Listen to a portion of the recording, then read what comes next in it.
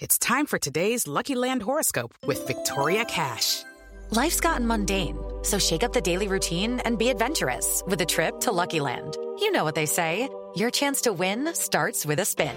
So go to LuckyLandSlots.com to play over 100 social casino-style games for free for your chance to redeem some serious prizes. Get lucky today at LuckyLandSlots.com. Available to players in the U.S., excluding Washington and Michigan. No purchase necessary. VGW Group. Void where prohibited by law. 18+. Terms and conditions apply. It's time for today's Lucky Land horoscope with Victoria Cash. Life's gotten mundane, so shake up the daily routine and be adventurous with a trip to Lucky Land. You know what they say, your chance to win starts with a spin. So go to LuckyLandSlots.com to play over 100 social casino-style games for free for your chance to redeem some serious prizes. Get lucky today at LuckyLandSlots.com. Available to players in the U.S., excluding Washington and Michigan. No purchase necessary. VGW Group. Void where prohibited by law. 18+. Terms and conditions apply. Lucky Land Casino, asking people, what's the weirdest place you've gotten lucky? Lucky? In line at the deli, I guess? Aha, in my dentist's office. More than once, actually. Do I have to say? Yes, you do. In the car before my kids' PTA meeting. Really? Yes. Excuse me, what's the weirdest place you've gotten lucky? I never win and tell. Well, there you have it. You can get lucky anywhere, playing at LuckyLandSlots.com. Play for free right now. Are you feeling lucky? No purchase necessary. Void where prohibited by law. 18+. Terms and conditions apply. See website for details.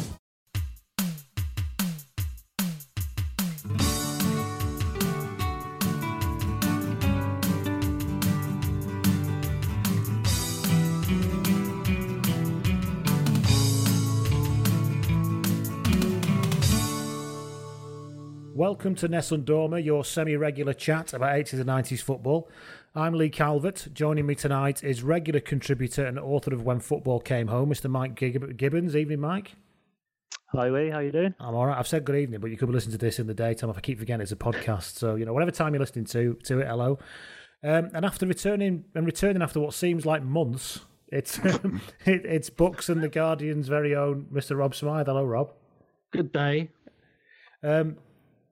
Thank you for listening, everybody. Tonight, we're going to take a look back to the year that Labour lost the election again. It's also the year the Manchester Metrolink opened, and the year that David Mellor resigned after being caught having it off in full Chelsea kit with an actress, allegedly. And most importantly to us, I suppose, it was the first Premier League season and Manchester United's first league win since something like 1837 or something. So we're going to talk about that. If you're going to want to get in touch with the podcast, we are at Nessun Dorma Pod on Twitter. There's nessundormapod.com where you can find mailing lists and email addresses and all of that kind of stuff. Are you on Twitter, Mike? Yeah, at Mike W. Gibbons. At Mike W. Gibbons. Rob's not on Twitter, so we'll move on. Before we get, thanks everybody for listening. Thanks for everybody who leaves reviews, and hopefully you're still enjoying this.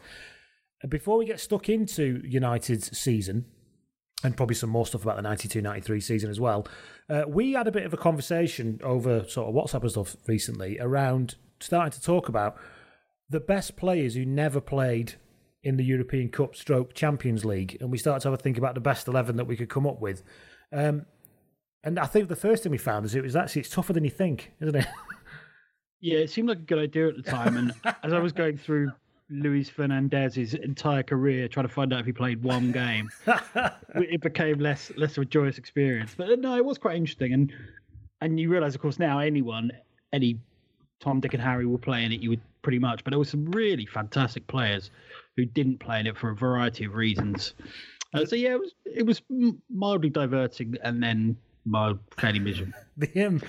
It is the thing that you think, I don't think he did. Then you find they've played one qualifying Champions League. Yeah, exactly. So it's like, fuck. Because in the Champions League period, I reckon if they'd never invented the Champions League, so this would go much better, like maybe so many other things. I don't know. But yeah, there was someone, I forget who it was, but it might have been Litbarski. It was a West German player who I looked up, and I thought, yes, he's great. He can go here. And I think he played like one game when he was 16 or something absurd. Thomas Hassler played 2 qualifying games as well. It's like, for God's sake, you can't think you found somebody. Yeah. I was always getting to the point where I was thinking, do qualifying games qualifying for the Champions League qualifying stage actually count? And we should have just had it as the 11 players we think might not have played. Research, yeah. Yeah, so also I threw this out to Twitter, so thanks very much to the people who did help out on Twitter. Not so much thanks to the people who, when I put this out there, lots of you suggested Pele, which I suppose on one level, he is a great player who's not played European Cup, but I was looking for people who actually were playing in Europe at a time when the European Cup existed. You know, if you're going to go for great players who weren't eligible, he could have played, you might as well have said Barry John or somebody like that. But Pele was a great player, we accept that.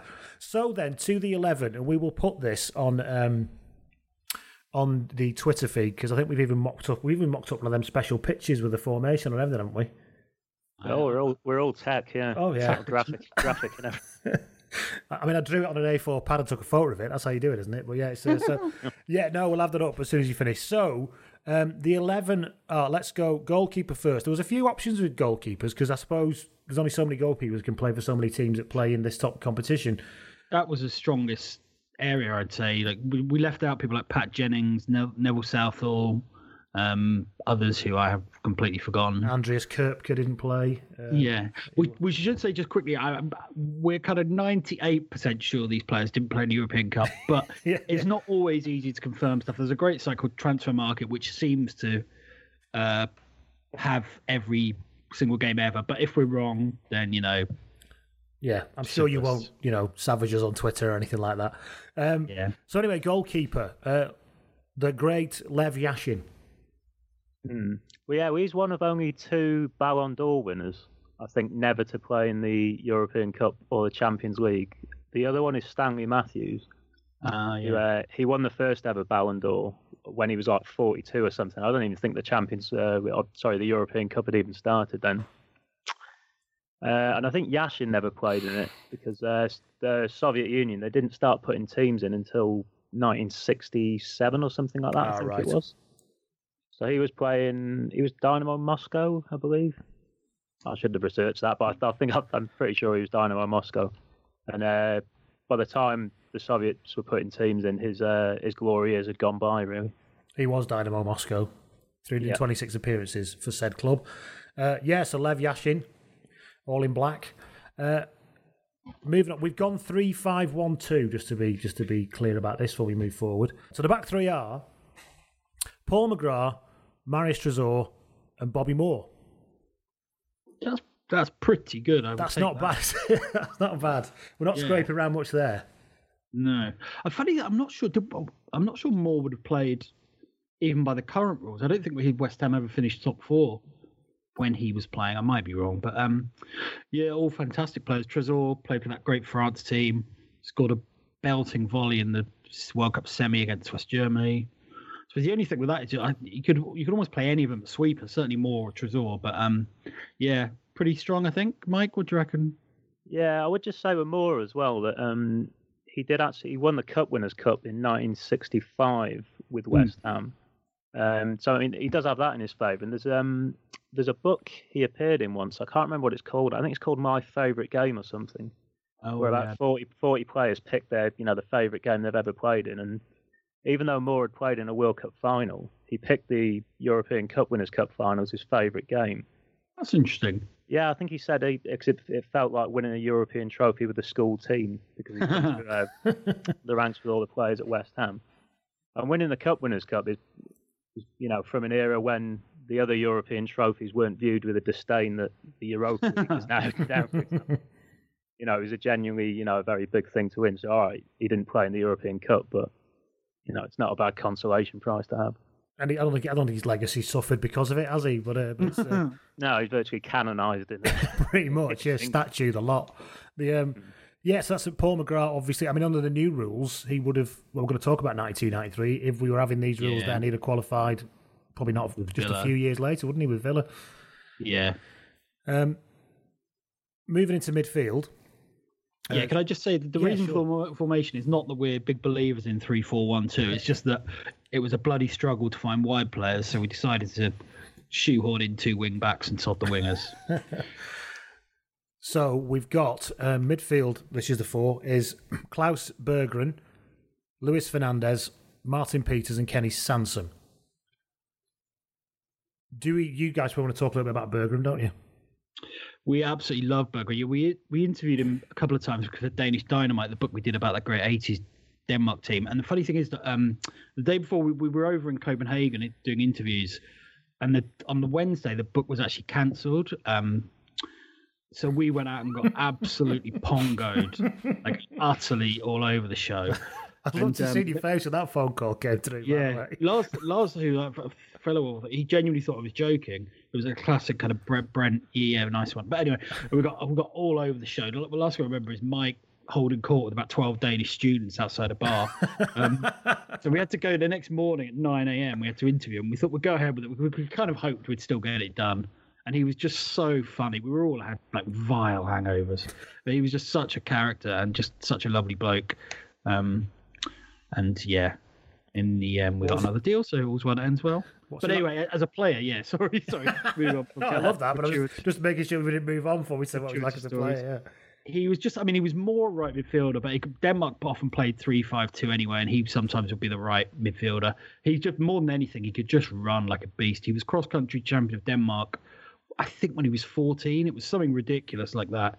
And he won the fittest players probably ever to play in Serie A, certainly in the 80s. I think Maradona wanted Napoli to sign him. He played for Pisa and Roma, and he now owns a fashion company called Piro as a result. And he was such a raconteur. He had like proper flowing and absurd locks, like 50-something fashion man locks. But yeah, just like a limited player in the nicest possible way, but just a fantastic athlete. And he got his goals, it's a good player. What were you talking to the 12 students about, Mike? I wasn't very high on life that night. Oh God, we found this beer called Nicholas. Do you remember what was it? Well, that beer we were having, what was it? Oh, I can't. 10% vicious mix. Oh, Santa's Little Helper, that was it. Santa's Little Helper, yeah. Anyway, yeah.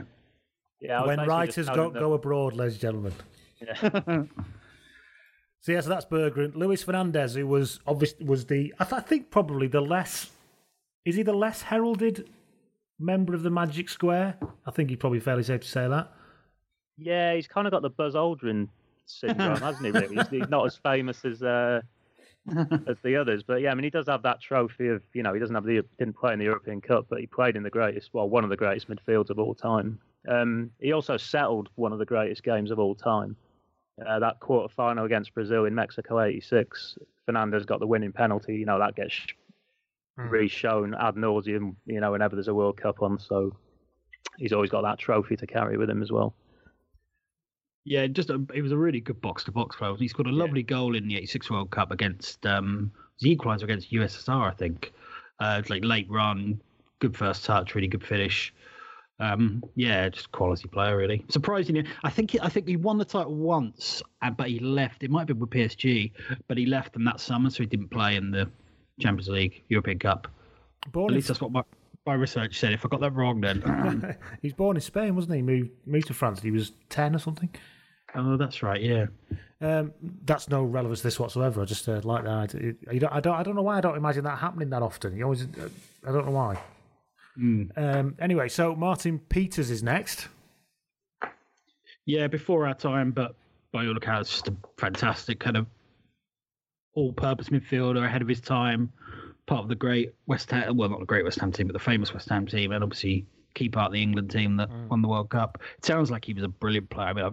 I've hardly ever seen him play, but yeah, he seemed quite an easy choice. He's also he's part of one of the greatest swap transfers of all time. Right. With Jimmy Greaves just before the 1970 World Cup. I think it was Peters went to Tottenham and Greaves went the other way. Oh, yeah. Just a straight swap, but, it's the equivalent of swapping, I don't know, who would it be now? Harry Kane for...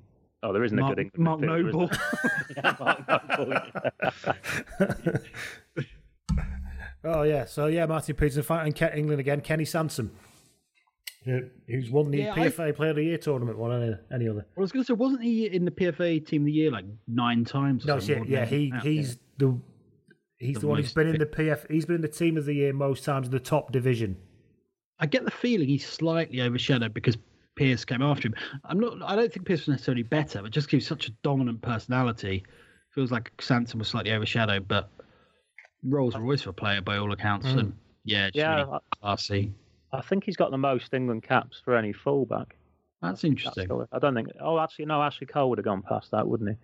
Yeah, but, he held it for a long time. He has. Yeah, and also he played for Arsenal for all of the 1980s pretty much, but then he transferred out at the start of the 88-89 season, which obviously had a very famous end for Arsenal. And while that happened, Sansom got relegated with Newcastle, his new club, and he lost his place in the England team to Pearce. It was just a bit of a disastrous season for the poor guy.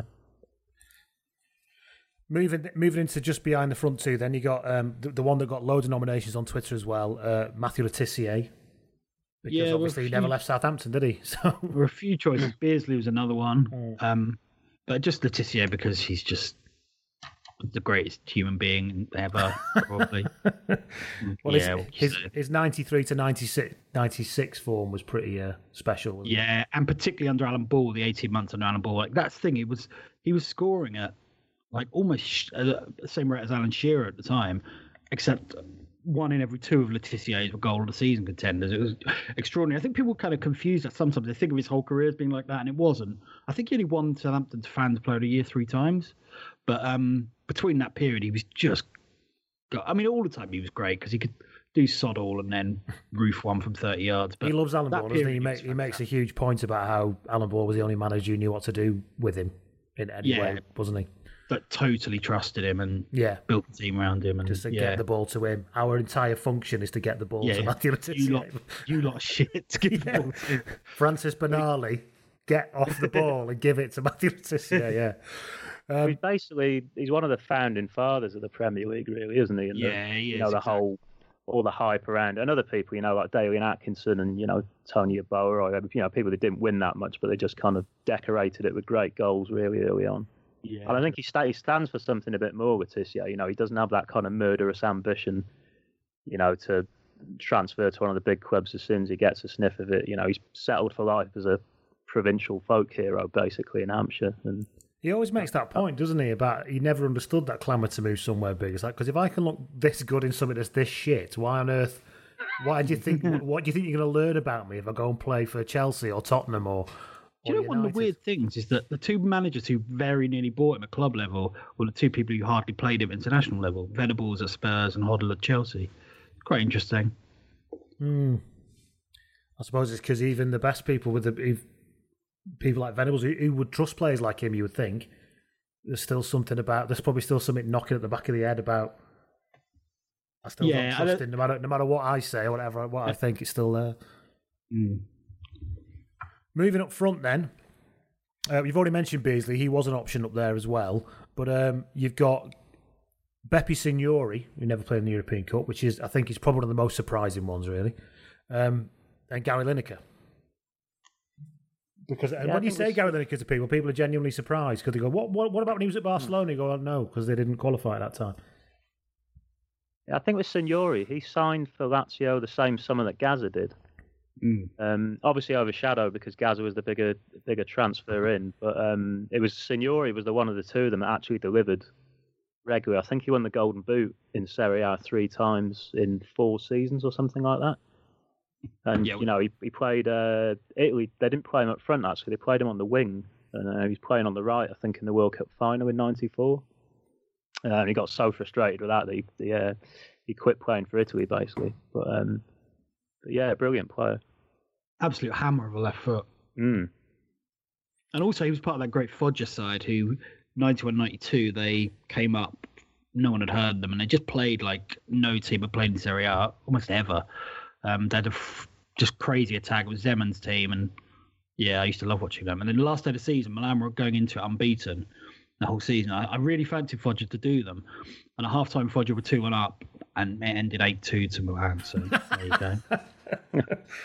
They were that kind of team, when it went wrong, they just whatever. What was that European final? Was it Milan versus Ajax? And Milan absolutely battered Ajax. Was it 4-1? Oh, no, Barcelona 4-0, 4-0. Barcelona thought they just had to turn up, because Milan had both their centre halves were suspended, I think, or injured. Anyway, so and Signori is an after, just in case you don't know, as I thought was he got involved in some betting scandal and was banned from all football related activity for most of this decade. Oh, really? Yeah, he did. Didn't know that. Yeah, he did. Yeah, arrested in June in 2011. It was announced he'd been banned from football-related activity for 5 years because of a match fixing. I don't know the ins and outs of it, but not banned from our little. But not banned from this because this is only marginally, questionably, if at all, football-related. And then, of course, Gary Lineker. Now, actually, as a general point about Lineker, everyone accepts he was a good player. How many people really talk about him as a footballer anymore? I suppose that's the biggest thing, and they don't, I don't think, because he's some kind of sort of pound shop Noam Chomsky on Twitter, and the Walker's Crisps and the presenting and the fact that he's 57 and still looks probably about 3 times better than me, and I'm much younger than him, which annoys me. People don't seem to mention his football anymore, and does that mean he's not remembered as well as he should be? I'd definitely say that's true. Yeah, I mean he transferred out of England, didn't he, in 1992 for the final time he went to Japan. So before the boom of the Premier League, he gets incredibly annoyed on Twitter all the time. Actually, if anyone mentions a Premier League record, he gives it the whole football actually started before 92 kind of thing. But yeah, I mean he was incredible for it. I mean anyone would have watched him in the 80s can't think anything other than that really. I mean he was a real late bloomer as well, Lineker. He wasn't a prodigy like Michael Owen or Wayne Rooney. I don't think he was captain until he was 23. He spent most of his early years with Leicester in the second division, I think 4 of the 7 seasons. And then, so I think it was 83, 84. He scored a ton for Leicester, or 84, 85, was it? And then transferred to Everton. And then he just had this kind of run of seasons where his scoring was just absolutely incredible. He very nearly went to United that summer, which would have been quite interesting. The Tottenham summer? No, the Everton. Well, he was offered to United then, but that's another one. When he went to Everton, apparently they had to get rid of a forward, and I think it was Frank Stapleton refused to move, and because of that, they kind of agreed that Lineker would join in a year, but then Everton came in and offered him, and worked out pretty well. And Everton were champions. So, I agree with Mike. I think he's a fantastic player. I think he doesn't get enough credit for his mental strength. I think he was so tough. Not just the obvious, like taking penalties against Cameroon, but also in terms of he just get booted all over the place. I thought he was just a brilliant player, and also his hold-up play. And it's funny because when he was taken off against Sweden, it was partly because Alan Smith would hold the ball up better, and probably would because he was bigger and strong. But Lineker's hold-up play was really deft, I thought. I watched the West Germany semi-final a while ago, and he was just brilliant. His all-round game was kind of better than I remembered, actually. And his finishing was just fantastic. He was such a smart player. The goal in that game, which is what probably gets replayed more than anything else, I think it's easy to not realise what an exceptional goal it is. Mm-hmm. Because everyone else is panic going mad and just got completely calm. And he just rolls it off his thigh, then hits it, into the almost like if it went anywhere else, it wasn't going in. Either that's the kind of it is a wonderful goal, and that was kind of a lot of what he did, wasn't it? And he but I mean, if you look at the raw numbers, he scored pretty much just over, but pretty much bang on a goal every other game throughout his entire career, which for any striker is pretty decent, especially when you look at he scored. Did he score 21 goals in his first season at Barcelona? He scored plenty at Tottenham. And the other thing is, he might not have played in the European Cup, but the ultimate is the World Cup. And how many goals did he get? 10 or 11? He got 10 in 12 games, didn't he? Yeah. And it's, to do it in one World Cup, you've seen a few strikers have one good World Cup. To do it in 2, I think that kind of ends the argument about him being a great player. Yeah, and he did play for England as well, remember? In 90, he was not fit, was it? It was a really bad toe injury. He always makes jokes about that now, doesn't he? And he started the tournament really slowly. And everyone's like, Lineker, and then he still ends up with 4 goals, plays brilliantly against Cameroon and Germany. And of course, he shat himself as well, but that's amazing. He was the highest scorer in La Liga for years until Gareth Bale overtook him. But then again, I suppose not many British-based players go over there, do they, and do well? So no, John Aldridge, but yeah. Steve Archibald wasn't troubling him too much, I don't think. So fantastic player, Lineker. Didn't play, even though he was at Barcelona for that time. They weren't in the European Cup at that time, so he didn't play in that either. And off he went to Japan. Yeah, and Spurs obviously didn't get in. 'Twas ever thus for Spurs. I suppose I remember, I think when I looked, people who didn't make it, Klaus Allofs. Oh, yeah. He was a very good striker won the Golden Boot in the 80 European Championship, captain Germany for 2 Brilliant years. Very, very good player. Didn't play in the European Cup. I think he spent all of his career at I can't remember which. Was it Bremen? It could be that. Somebody really, really, really unfashionable. Let's remind myself who it was now. Sorry, everybody. He was at Fortuna Dusseldorf. Then he went to Cologne. Oh, Cologne. And then Marseille, and then Bordeaux. And then finished at Werder Bremen. When was he at Marseille? 87 to 89. Okay, yeah. The Wenger years. Yeah, he was a terrific player. I think one thing it highlights is just, how tight the old rules were of, only having the champions in it made it, a lot more difficult to play. And if we did a team from 2000 onwards, I mean...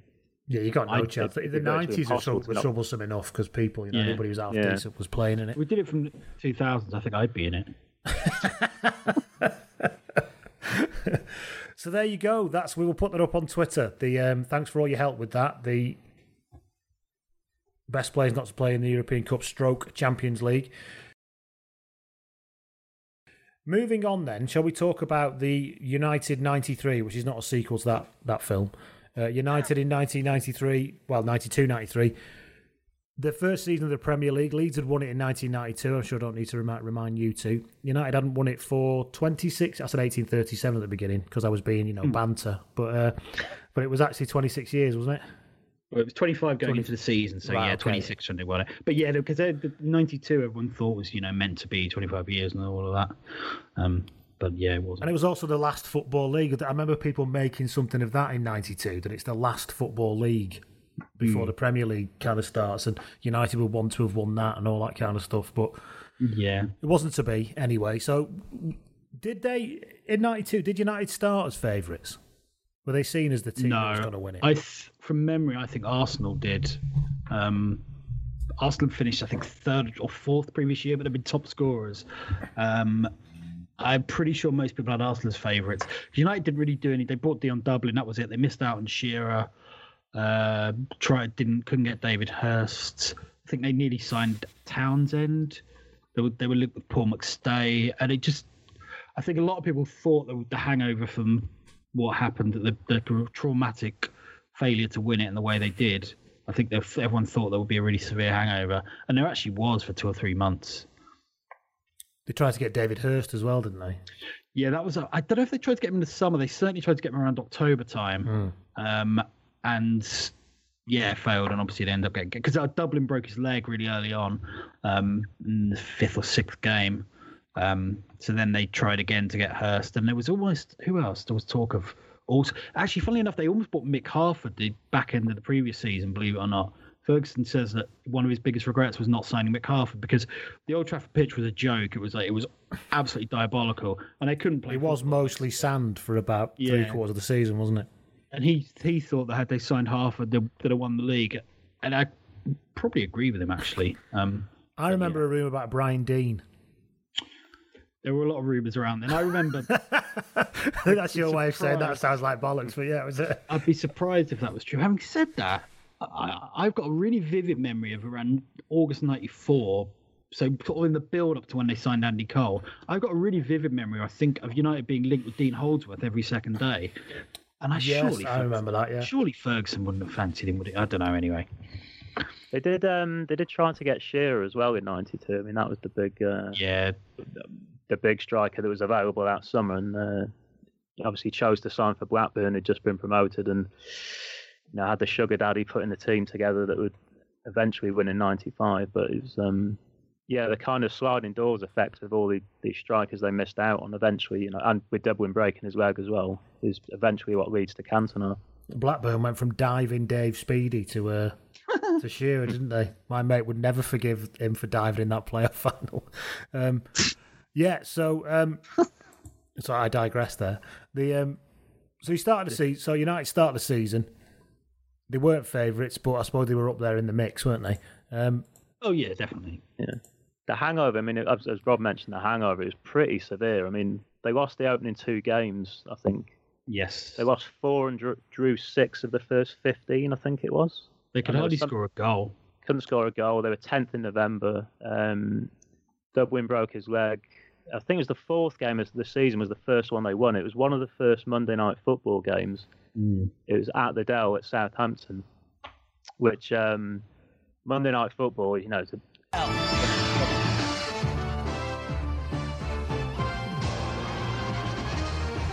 Sorry, I had to throw in some Monday Night Football mood music there. Sorry, Mike, carry on.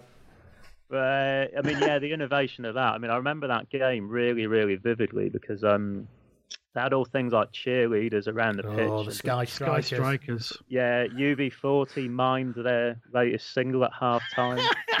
And there's a wonderful story as well about all the fireworks they needed to set off to get them projected over the Dell. Because the Dell was such a small ground, they couldn't get the trajectory to launch them on the actual land that Southampton owned. So some Sky flunky had to go around the housing estates around Southampton begging people to let them use their back garden to set some fireworks. On the TV episode, which is the last episode, if you haven't listened to it already, but Rob Bagchi makes the point that when they kicked off at 4:00 on Sunday in '92, all day drinking wasn't involved then. So you go to the pub, the football would have been on for 3 hours. You had to leave at 3:00 and the game still hadn't kicked off because basically the build-up was so... You've been watching Sky Strikers and all that stuff. It's like, sorry, lads, you've got to go now. So try and find somebody who paid for Sky, you know.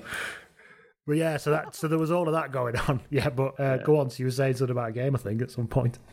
Yeah, but so actually, well, Dion Dublin, I mean, since a couple of games before he broke his leg, he scored, I think, in something like the 86th minute in that game. I think it was even later.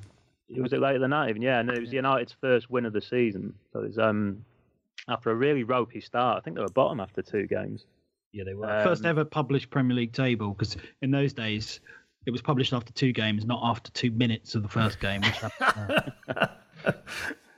Yeah, they lost to Everton 3-0 and they were 22nd on round 2, to use modern parlance. And I think the only other team who lost the first 2 games, I think, were Arsenal, the favourites. Because they lost 4-2 at home to Norwich and then lost to Blackburn. But anyway, I digress.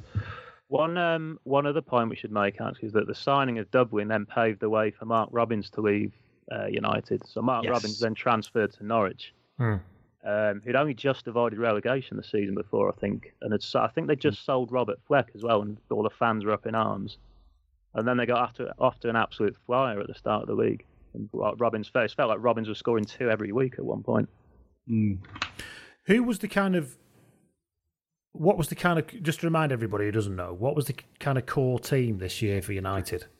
It was Schmeichel in goal. Back four was Parker, Pallister, Bruce Irwin. Midfield kind of varied, but once people were fit and once Cantona had signed, it was Sharp and Giggs would rotate wings. Often Giggs on the right, actually. Into Brian McClair midfield, and then Cantona and Hughes. And then there were other players like Brian Robson, Darren Ferguson, I think played the first 16 league games when McClair was playing up front. And there were others, but that was the core team. Kanchelskis did a fair bit, coming in occasionally when people were suspended or injured. There were a core of, I think, 7 that played. It was a 42-game season, and I think there were 7 players that played 40 of the games. Wow. I think the other thing to say about United's season as well is they went out of all the cups they were in really early. Like they went out of the UEFA Cup in the first round. To torpedo Moscow. Gary Neville's debut. Wow. And yeah, they went out of the FA Cup, I think, in the 5th round, and that was done by February. So it's they literally were only playing for the league at that point. League Cup, they got beaten by Villa quite early on. Villa Villa beat them twice at Villa Park in the space of maybe 10 days, one in the League Cup, one in the league, and they were both 1-0. But Villa looked so much better, particularly in the league game. And United just looked lost around then. That was early November. Couldn't score a goal, could hardly get a point. From the 19th of September in the league right through to the 7th of November, it was draws or losses, basically. Yeah, they actually won 5 in a row after that bad start, but then they lurched back into a period of uselessness. And even then, they drew 2-0 at home to Liverpool, and that was only a late sting. Hughes scored, I think, an injury time equaliser. They were 2-0 down. They were just really struggling. It's interesting, though, that Ferguson didn't lose his faith. There's a couple of kind of semi-famous clips. Like when they lost to Sheffield United the first day of the season, there's a clip of him shouting, "Owen, Dennis, keep playing football."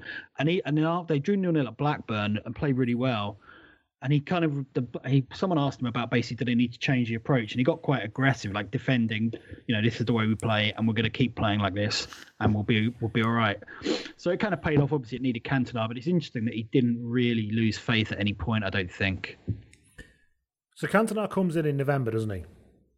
Yeah, end of November. Yeah. They won one game, beat Oldham 3-0 at home the week before he signed, so it's sort of then turned the corner because, but yeah.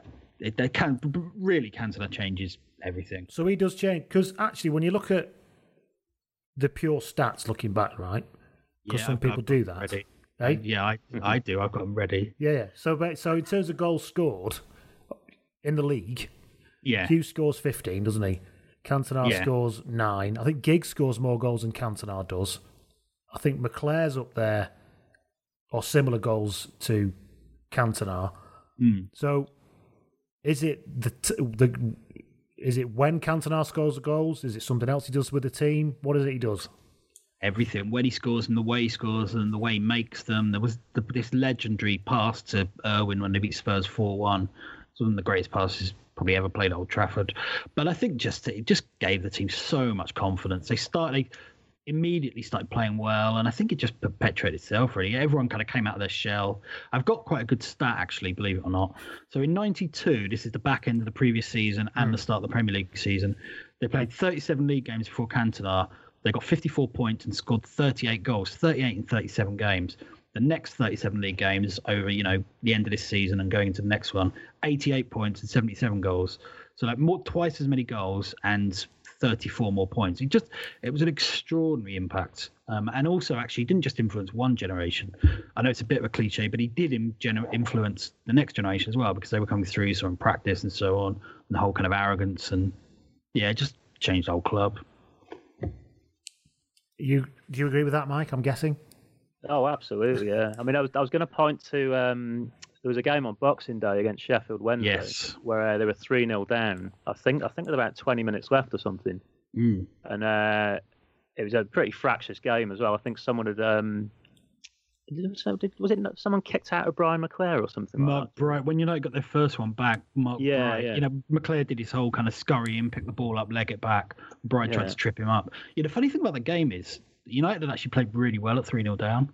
And then obviously, But I mean, they dragged it back to 3-3. Cantona got the equaliser, and then I can't remember when in January it was, but the Tottenham game, the 4-1 with the that was the one with the pass, and what you could see that there was something brewing. Then you could definitely sense that it had changed. I think from that point. Yeah, the Tottenham game was like a really magical moment in the season, and definitely after that you thought this could actually happen. And also the other thing is that one thing I think changed from the previous year. Well, the pitch was a lot better, which helped, but also Ferguson was so much calmer. Like as the pressure mounted, because they had a really terrible March. I think they won none in 5, lost at Oldham, drew at home to Arsenal, drew home to Villa, drew away to City. But anyway, and even then Ferguson was so calm. Well, I mean, I'm sure he was acting, but it was brilliant acting, and I think that made such a difference. Because that is interesting, because they do hover around first.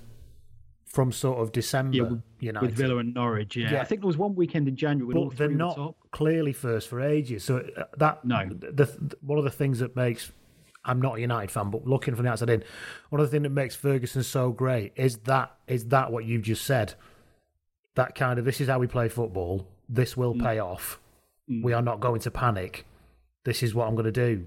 But the interesting thing, I agree. But the interesting thing, of course, is that Cantona was a chance signing.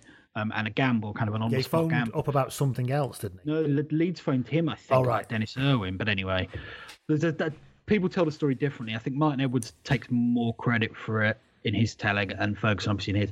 But either way, it's interesting to wonder what would happen, if they hadn't signed Cantona, because they were really struggling. I'm not saying he was close to being sacked, because he wasn't. It was seen as it, although actually Emlyn Hughes said it would be his last mistake as a United manager signing Cantona, and it'd be sacked by Easter. But the other thing is actually that's another offense. Never knowingly correct, Emily Hughes, is he? He just always trusted his instincts as well, and he trusted that no matter how big a gamble it was, like leaving Jim Leighton out, selling Ince Hughes and Kuchelski in '95, buying Cantona. He had the brilliant gambler's instinct and faith in it as well.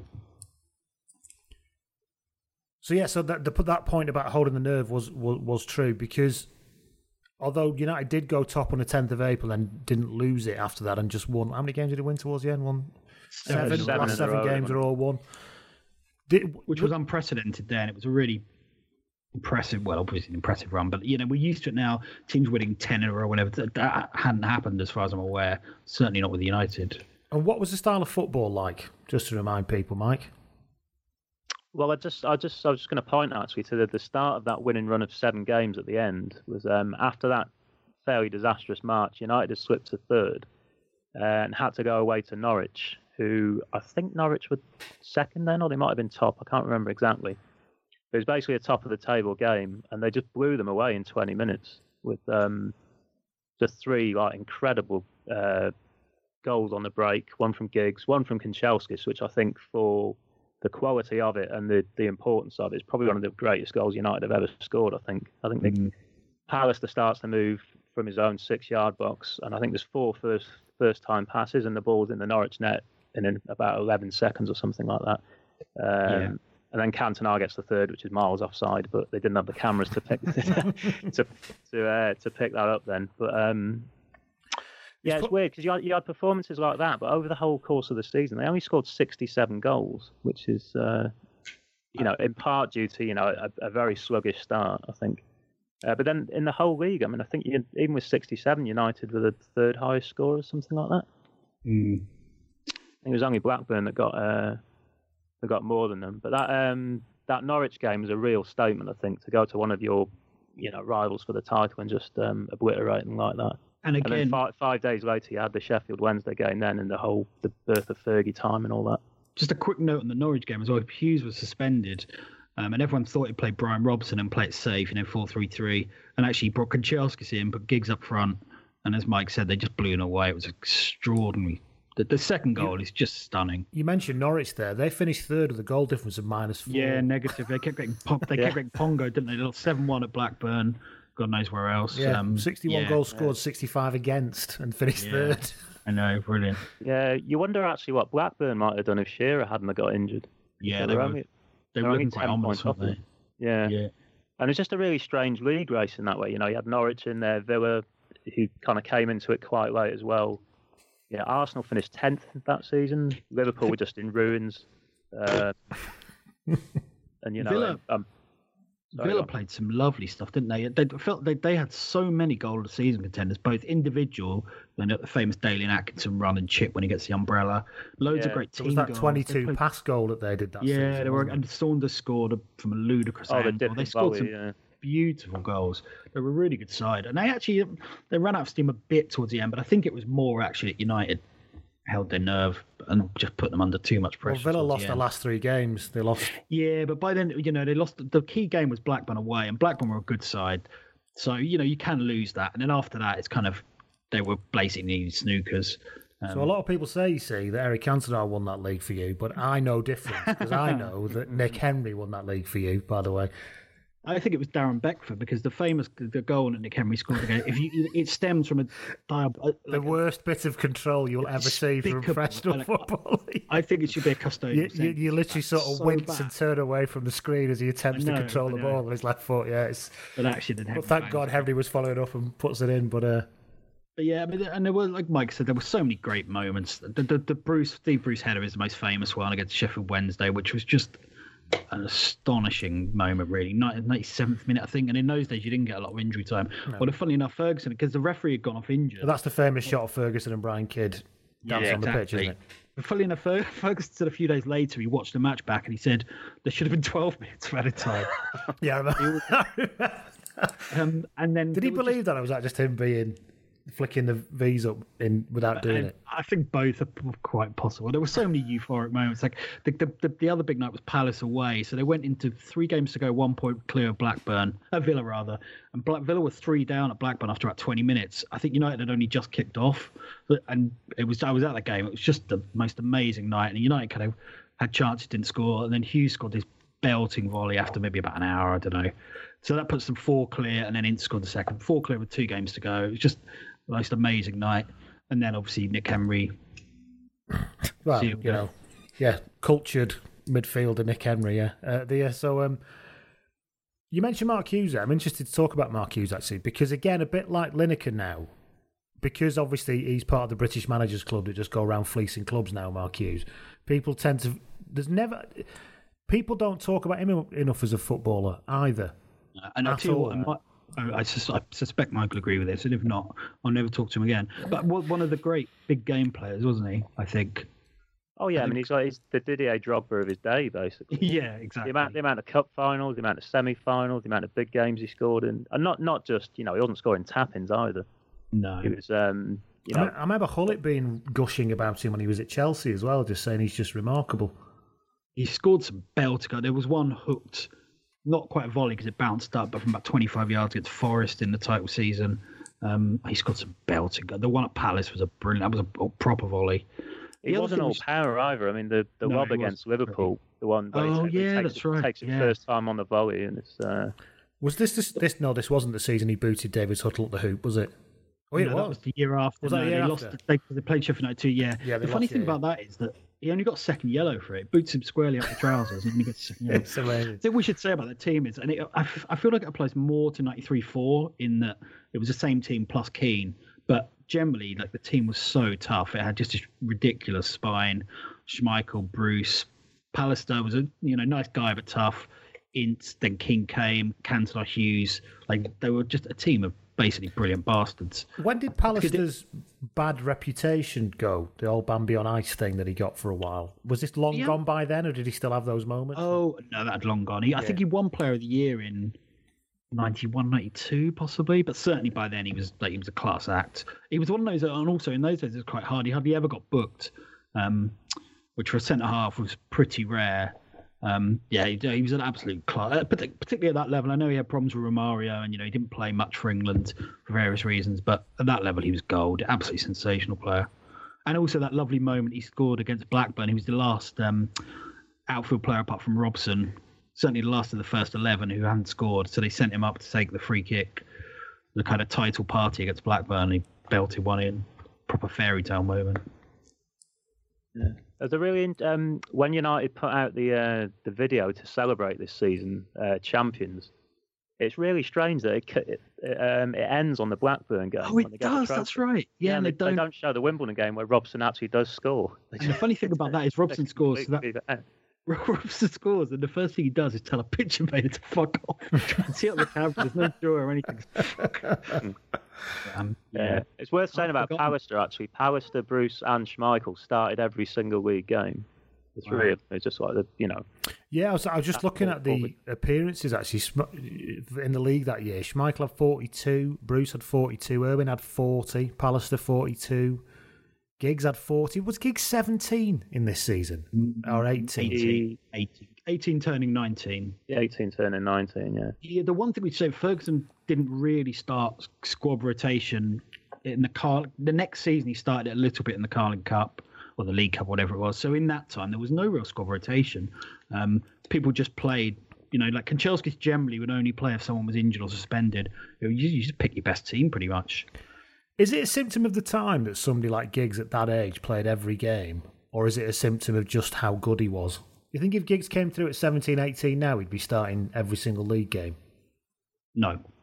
Not even if you look at Ronaldo's first season, Giggs was better at the same age as Ronaldo, but Ronaldo didn't start, I don't know, maybe started 20 league games. The game had changed so much, but also management of young players changed, and Ferguson was generally at the kind of ahead of most curves. I would just like to point out to the listeners that Rob did say that Giggs was not as good as Ronaldo at that age. No, sorry, he's not saying.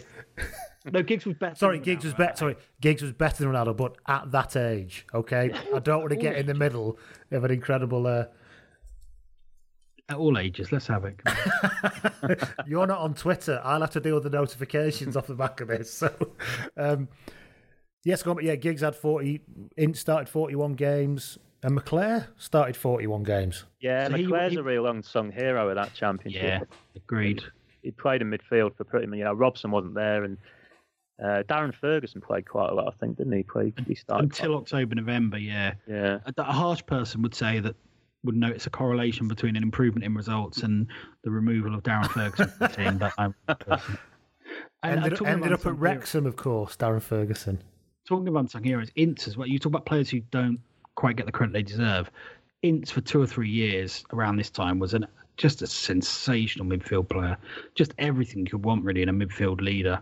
And I think that's been forgotten a bit, partly because it's slightly bitter where he left, and also because most people think he's a wanker. Well, yeah, exactly. But I'm not saying that's fair. I'm just saying that overshadowed. People don't pay attention to his football because they pay attention to what they think of him as a person. Yeah, no, that's true. He was fantastic. Yeah. Beckham was in the squad that year, but was this year he went to Preston? No, that was 2 years later. He played at Brighton in the League Cup. I think that was his debut. Came on a sub, and they had a few other players. Like Keith Gillespie would have played in the squad in the FA Cup. Gary Neville played, as Mike said, came on against Torpedo for his throw-ins. There were others, like I remember Craig Lawton was on the bench at QPR. I don't know if he ever actually played for the first team.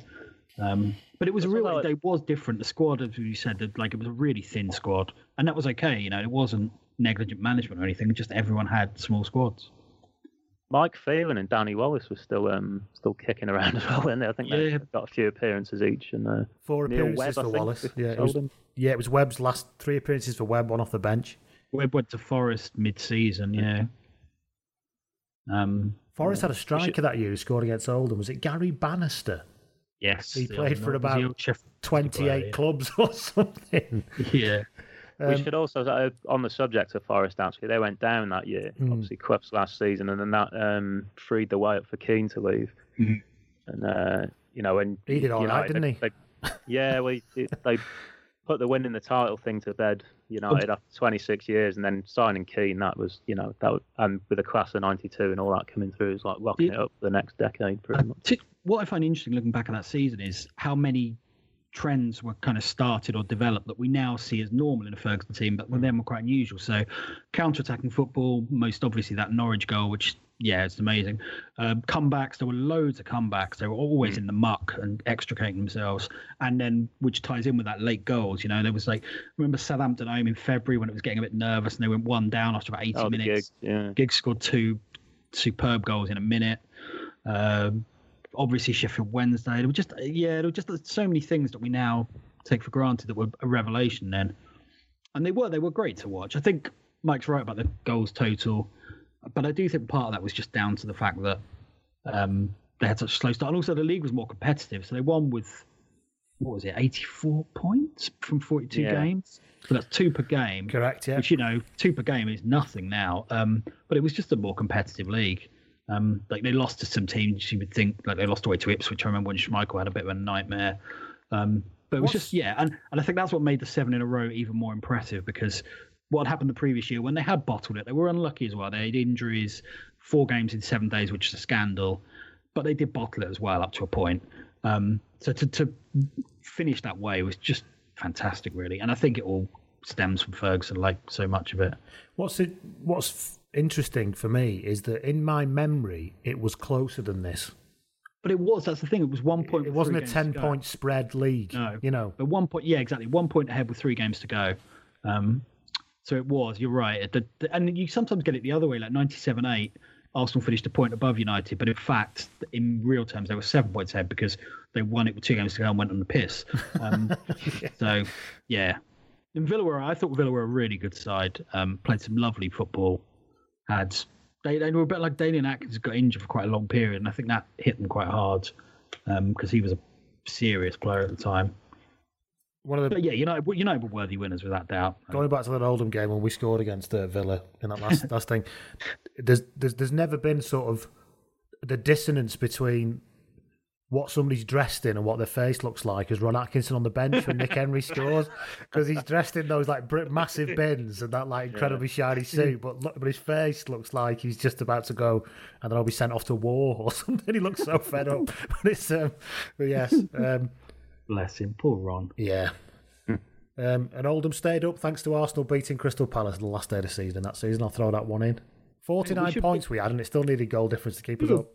Bit more credit than that. They won their last 3, didn't they? Villa, Liverpool. Yeah, the last 3 on the bounce, in 8 days. You were 8 points behind with 7 days remaining.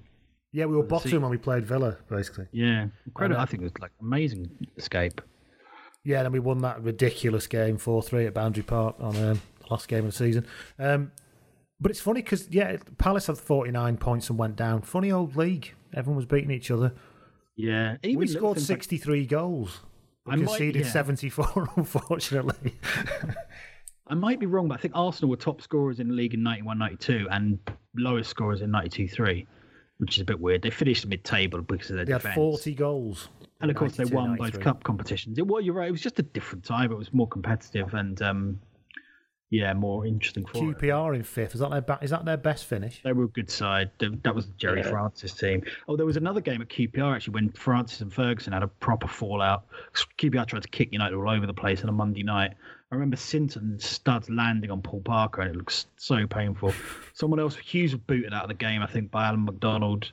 There was so many memorable games for whether it was quality of football or a bit of a row. Good times. Which is why we do this podcast, to remember such things. One person we haven't mentioned who was still knocking around and still getting a reasonable amount of games, who I still love, is Clayton Blackmore.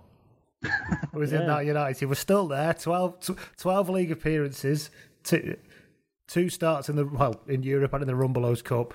Was still there, being that utility thing that he'd been for so long. How much longer did he stick around for, Clayton Blackmore, after this? Didn't he go? I think he might have been there one more year, Mike. Didn't he go to Borough when Robson? He did, yeah. Robson took him with him, didn't he? I think. Yeah. I saw. I was living in Wales at the time. This is in 1993. I went to watch Wales training ahead of their ill-fated World Cup qualifier against Romania. Oh yes, that's another episode all in itself. That is. Yeah. Training on the Arms Park pitch, and I just remember watching in the shooting drills, Clayton Blackmore just sized up about 4 or 5 25 yarders, just spanked them all past Neville Southall. He's actually just lashing them into the top corner. He had a brilliant shot on him. He did hit the ball so sweetly. Yeah. I think he played everywhere, didn't he? Did he score that amazing thunderbolt against Pexi Monkus that year? Well, it wasn't that amazing. It was a classic kind of keeper just. Well, the keeper just sat down. If I remember rightly. It was in those days. Like the quality of football sometimes wasn't as high as we like to remember. But yeah, and he scored a crucial goal against Montpellier when the keeper just threw it in from a free kick from 25 yards. So anyway. I've gone down a Clayton Blackmore black hole. Yeah, he went to Middlesbrough. It all went down. He went to Middlesbrough, Bristol City, Barnsley, Notts County. He played one game for Lee RMI, which is where I'm from in Lancashire, the Lee team. 176 games for Bangor City. He's just got an autobiography out. Has he? He's just got an autobiography, but I might actually buy it. I think we're quite interested. And finished. He was still playing for Neath Athletic 8 years ago when he would have been 45 years old. Wasn't Blackmore the name of the toy that Beckham had to get into it with as part of his initiation? Oh, it was, yeah. Hang on, what? What's this? When it was like in those days. Yeah, you had to do something horrific. Yeah, it was a blow-up doll or whatever. I don't know. You had to make. I don't know, but anyway, it was to do with Blackmore. Sorry about that. It's actually perfectly entertaining from my point of view. So there you go. That's United's 1992-93 season, plus the European people who didn't play in the European Cup. That's about an hour for us. That'll probably do. Thank you very much, Rob, for your time. Thank you, Mike. Thanks to everybody for listening and for joining in. I hope you enjoyed that. We'll be back. I think we're about to head in to our World Cup content. I think in the next episode will be about Spain '82, and after that we'll see. But thanks very much for tuning in, and I'll speak to you all soon. Take care. Goodbye. Sports Social Podcast Network. Step into the world of power, loyalty, and luck. I'm going to make him an offer he can't refuse. With family, cannolis, and spins mean everything. Now, you want to get mixed up in the family business. Introducing The Godfather at ChumbaCasino.com. Test your luck in the shadowy world of The Godfather slot. Someday, I will call upon you to do a service for me. Play The Godfather, now at ChumbaCasino.com. Welcome to the family. No purchase necessary. VGW Group. Void where prohibited by law. 18+. Terms and conditions apply.